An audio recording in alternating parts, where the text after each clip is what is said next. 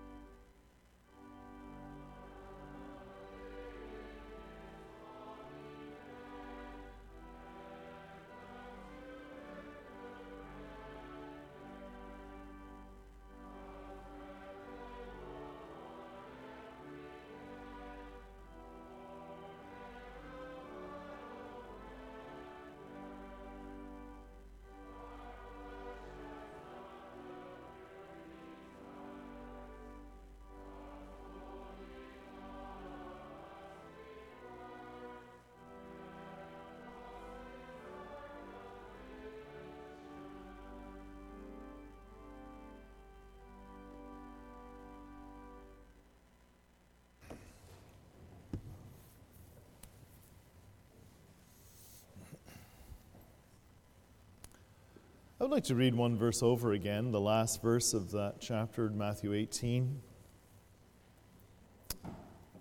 It is the sort of the moral punch of the whole parable. This is what it's all about.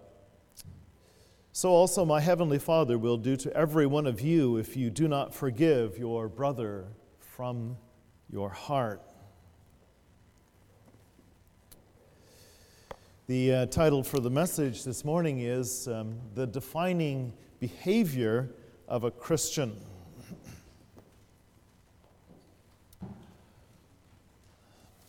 Brothers and sisters in our Lord Jesus Christ, a Christian is a person who puts their faith in Jesus Christ.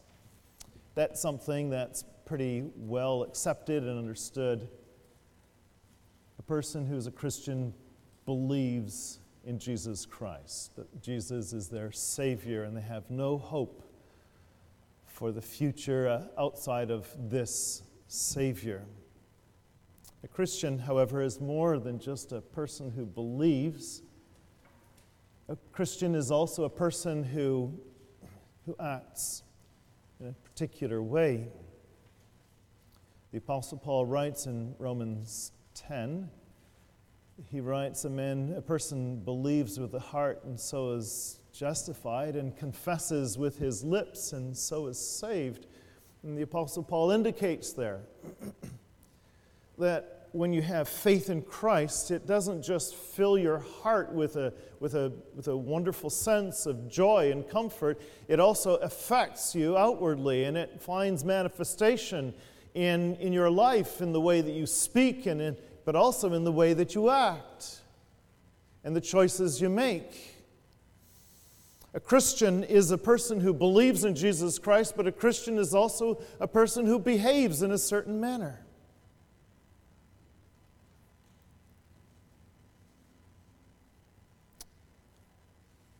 A Christian often fails to behave in every way that they should. And I also often do the exact things that I shouldn't, like all Christians.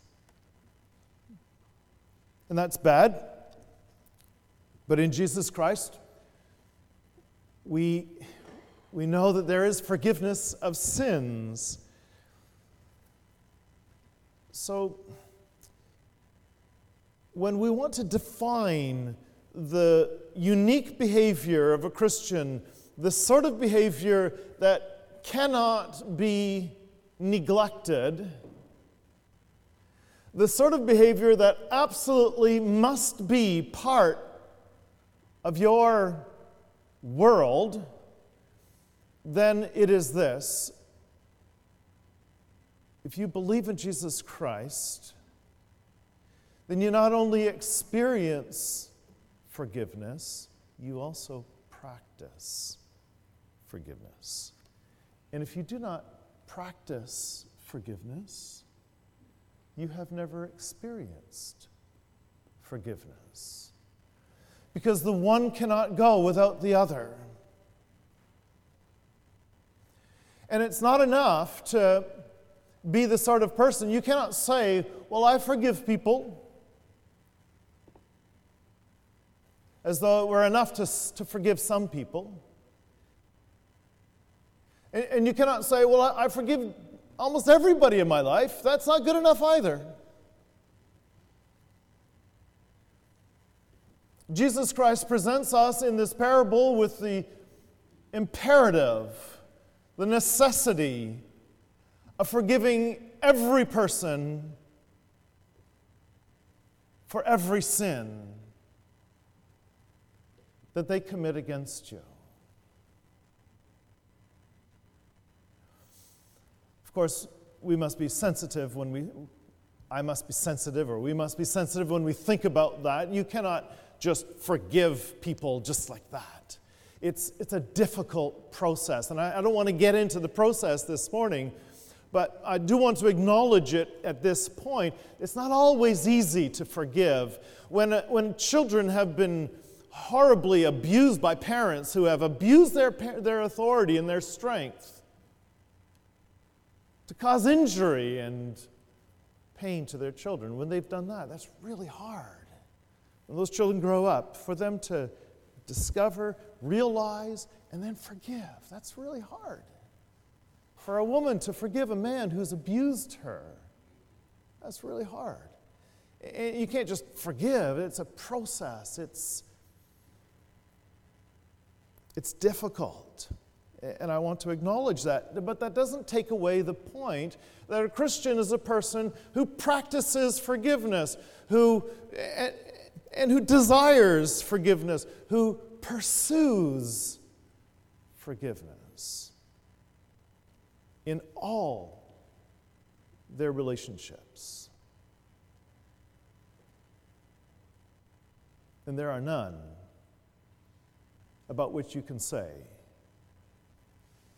that person, I'm not going to forgive that person. I will always hold their sin against them.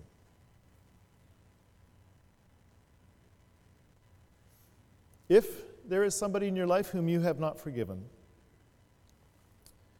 if there is somebody in your life whom you are not trying to forgive, then you have betrayed your very name. If you claim the name Christian, you have betrayed it because you are not a Christian. If you do not pursue forgiveness with that person,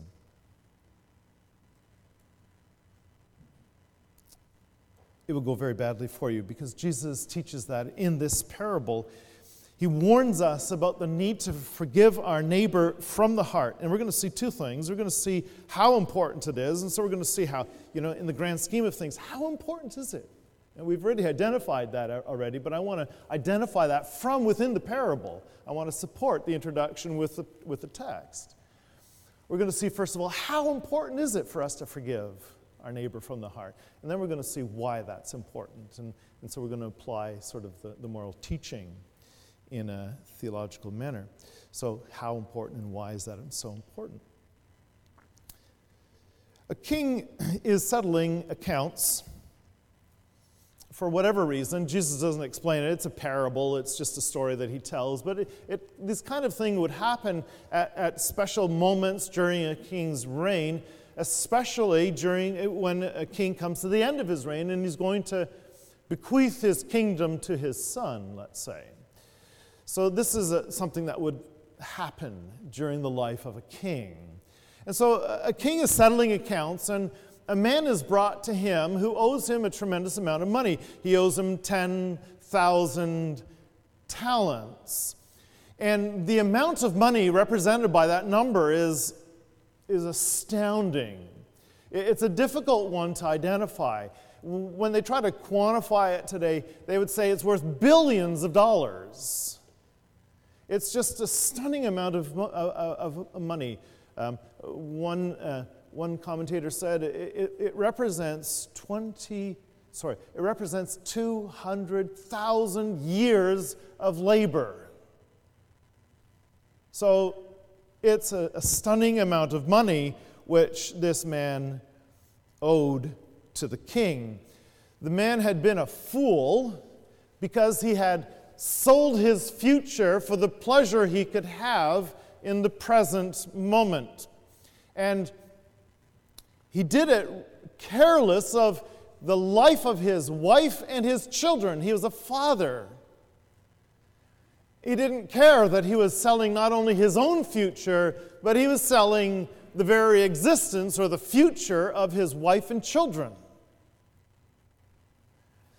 For the king demanded payment. He knew the day was going to come. And now the king demands that he pay up his accounts. In order to do that, or in order to begin to do that, he must sell everything that he has, and his wife and his children. They will be sold as slaves for whatever money they would raise. The man begged the king for patience. He doesn't beg for mercy. He doesn't ask to be forgiven the debt. He asks for more time to do what everybody knew was impossible. He begs for patience. Give me time, and I will pay off the debt, which is impossible. He'll never pay it off. And the king recognized how impossible it was too. And he was moved with pity, and he forgave the debt. And he released the man from all his fears. And he got his future back again.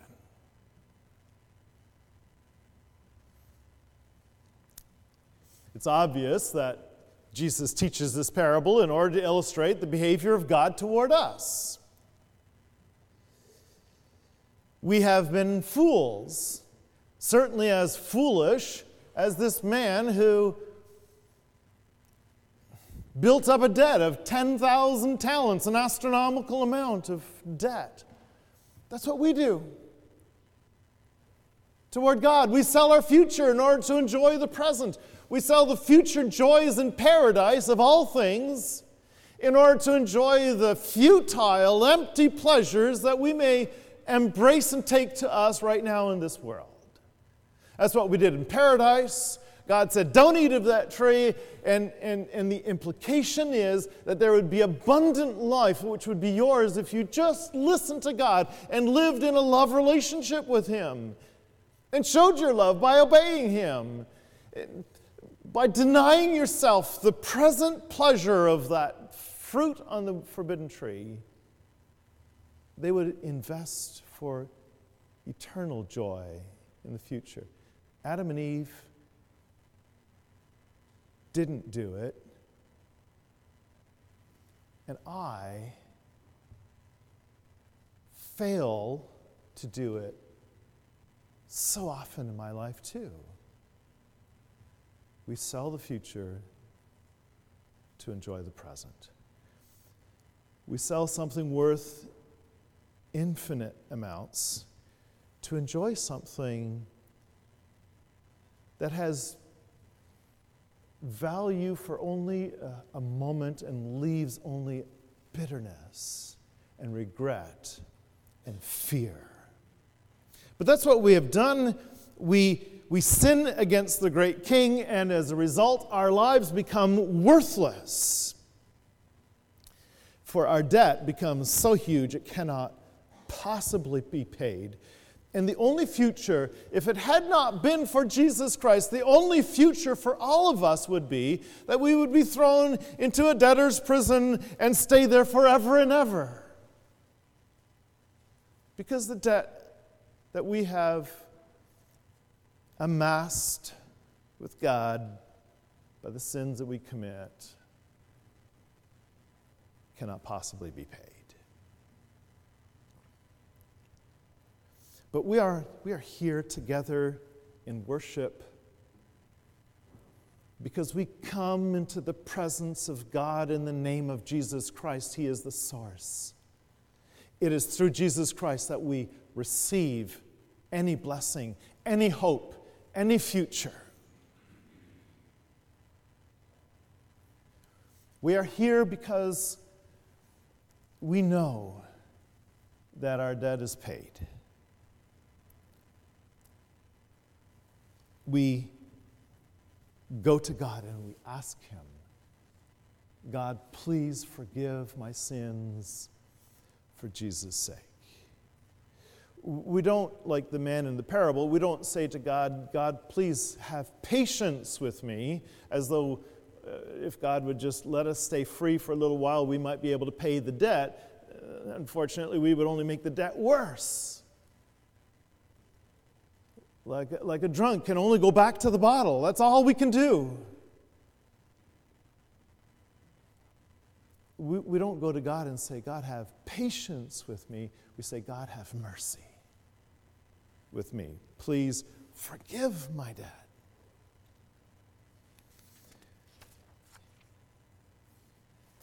The point I want to make sure that we accept here is that this man's position, his circumstance was desperate apart from the mercy of the King. And we need to have a deep sense of how desperate our situation is apart from apart from the Savior Jesus Christ. The story continues.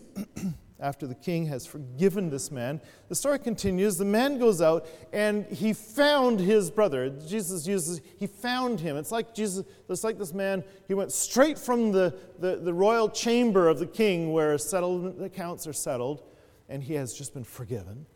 He leaves the king's chamber and he goes and finds his fellow servant who owes him 100 denarii. And he goes to him and he grabs him by the neck and he begins to choke him. And he says, "Pay or I'll kill you." So he's threatening physical violence and injury or even death if he does not pay his debt. He's very determined to make this debtor pay him back. The man, just like in the first part of the parable, this man who owes 100 denarii, he begs for patience. Give me time and I'll pay it off. Now, when he asks for patience, that's a reasonable request, because a debt of 10,000 talents is no amount of patience is ever going to result in any satisfaction. The request for patience was ridiculous in that situation, but for this man to ask for patience who owes 100 denarii, that's a reasonable request. Because 100 denarii is a very measurable amount of money. In the gospel narratives, twice we have Jesus himself uses the amount, a denarii, to represent a day's wage. So 100 denarii represents about a third of a year's work. And so if he asks for patience, well, that's reasonable. Given time, this man in a year or 2 years, he would be able to pay off the debt. That's reasonable. But the man was deaf to the other man's plea for mercy. He did, in fact, throw him into prison, the man who owed 100 denarii. He threw him into prison so that somehow from there he might pay his debt. Probably what that means is that he's thrown in prison, and the man who did it, who threw him into prison, would hire him out as a slave to different jobs in order that he might earn some money, and then he would come back to the debtor's prison, and whatever wages he made would go straight to him. That's how the debtor's prison worked. When people saw what had happened, they became very upset. This man had been forgiven an unimaginably large debt, and he refused to forgive a comparatively small debt. That's incredibly callous for him to now throw him into prison. Should a person who has shown mercy not show mercy himself? And should a person who has been forgiven not also forgive others? That seems completely reasonable. The story is told to the king, and the king is upset as well. And he summons the man into his presence, and he says to him, "I showed you mercy. Why did you not show mercy to the man who owed you only a shadow of debt compared to the debt I forgave you?" As a result, the king threw this man into jail, and whatever joy that he had received, he now lost it. The message is so clear. That's the beauty of the parables of Jesus Christ.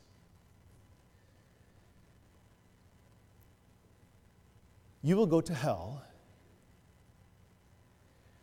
if you do not forgive everyone that sins against you. For Jesus says in verse 35, "This is how my heavenly Father will treat you This is how my heavenly Father will treat each of you unless you forgive your brother from the heart. Jesus doesn't speak in the third person, he speaks in the second. He speaks about you. This is how he will treat each of you. Jesus wants it to be personal. He wants it to be understood.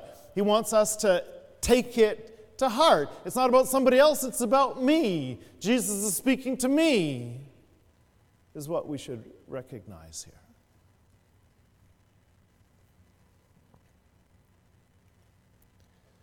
And so when we want to consider the question, how important is this? Then the answer is pretty obvious. It's very important. It is everything. A Christian forgives not just some, not just most, but a Christian forgives everyone who sins against him.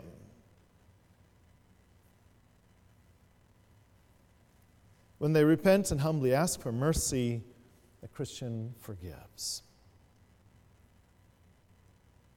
So, why is that so important?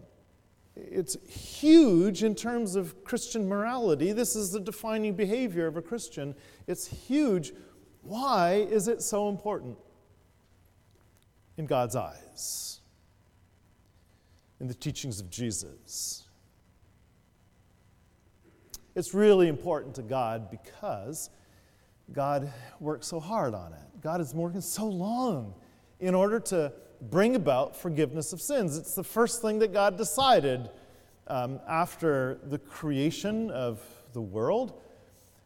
Adam and Eve sinned.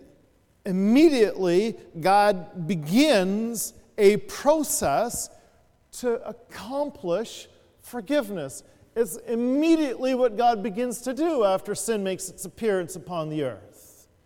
In paradise, God began a process in order to forgive Adam and Eve. And it took God thousands and thousands of years until the death of Jesus Christ and his resurrection from the dead. And then God can forgive our sins completely because they are nailed to the cross, as Paul says in Colossians. And for the last 2,000 years, God has been working through his church in order to share this great bounty, to bless us all with this magnificent gift, God's forgiveness. And God's working hard on that. It takes a lot of work for a person to accept forgiveness, for a person to be broken in spirit, and to ask God for mercy for Jesus' sake.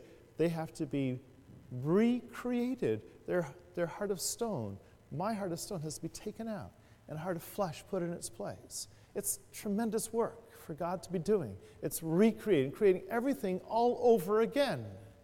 It's a big job to create a Christian, a forgiven person. God works hard at this. And God hasn't just put a lot of time into this matter of forgiveness and work, but God has sacrificed much.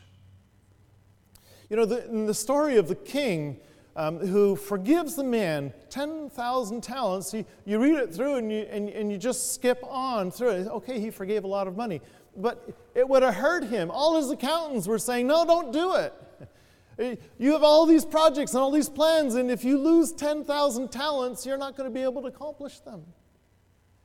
It would have hurt the king tremendously and deeply affected his kingdom to lose 10,000 talents. It's an astronomical amount of money. Billions of dollars. One figure I read was $3 billion. It costed him a lot. And God paid a lot to have you forgiven, to have you restored, to have you reconciled to him. Because it costed God a lot. It costed him his own son. God was willing to throw his son into debtor's prison forever and ever, until he should pay the last penny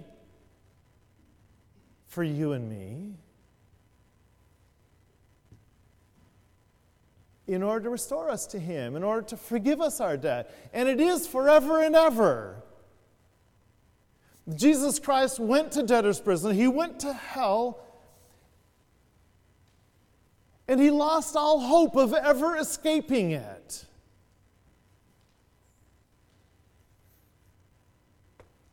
Because Jesus Christ is not just a human, he's also God. And with God, 3 hours of darkness on the cross is experienced as an eternity of darkness in hell. That's how he experiences it, because that is, as we confess, that is what he must pay to cover our debt, because that's how big our debt is. It's infinite in all its dimensions. And so what did it cost God? It costed God everything, in order that he might receive us back into his friendship. And God is busy now. He's gathering a body of Christians. He's gathering together a body of believers, those who believe in Jesus Christ and put hope in his sacrifice.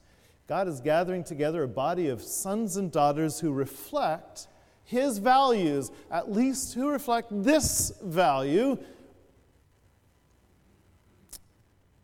that when somebody asks me for forgiveness, we will forgive.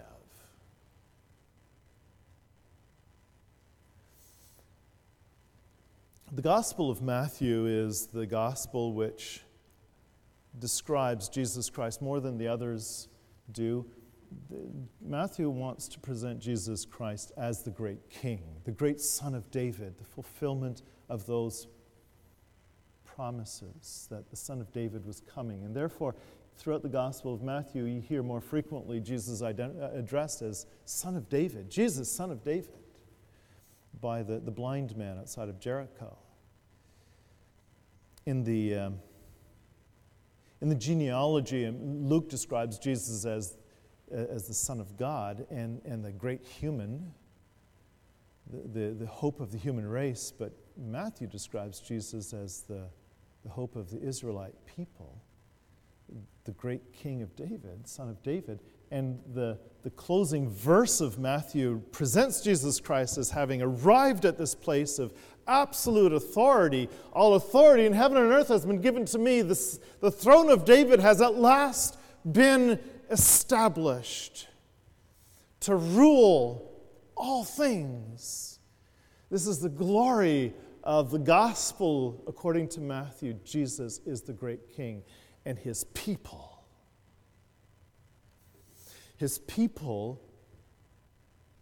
accept the principle of the King. Jesus Christ is identifying this as the critical behavior that we must pattern.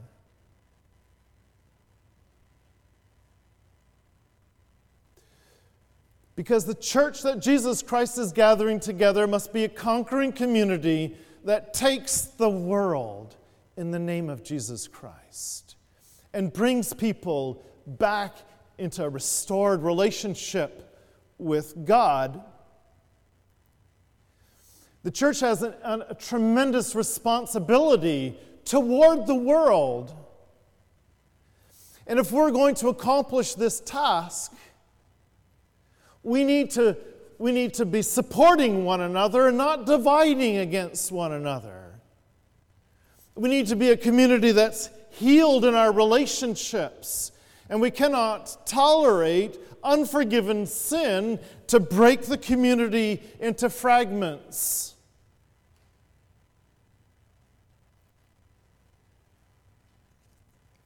We need to heal from the injuries that we have caused one another.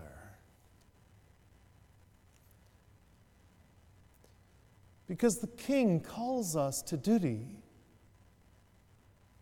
And we must bring to bear every power that is granted us. The King expects no less.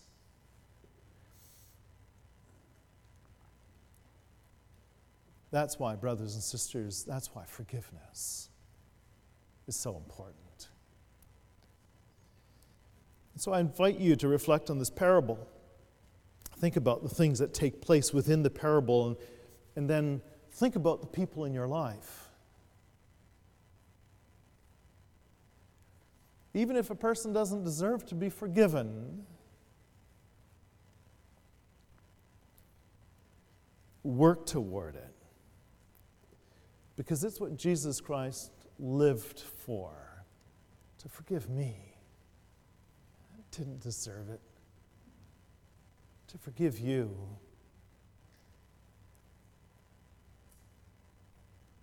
Jesus Christ died on the cross to forgive our sins, but that wasn't the only thing he came to do. He also came to give us an example so that we might do likewise. Amen.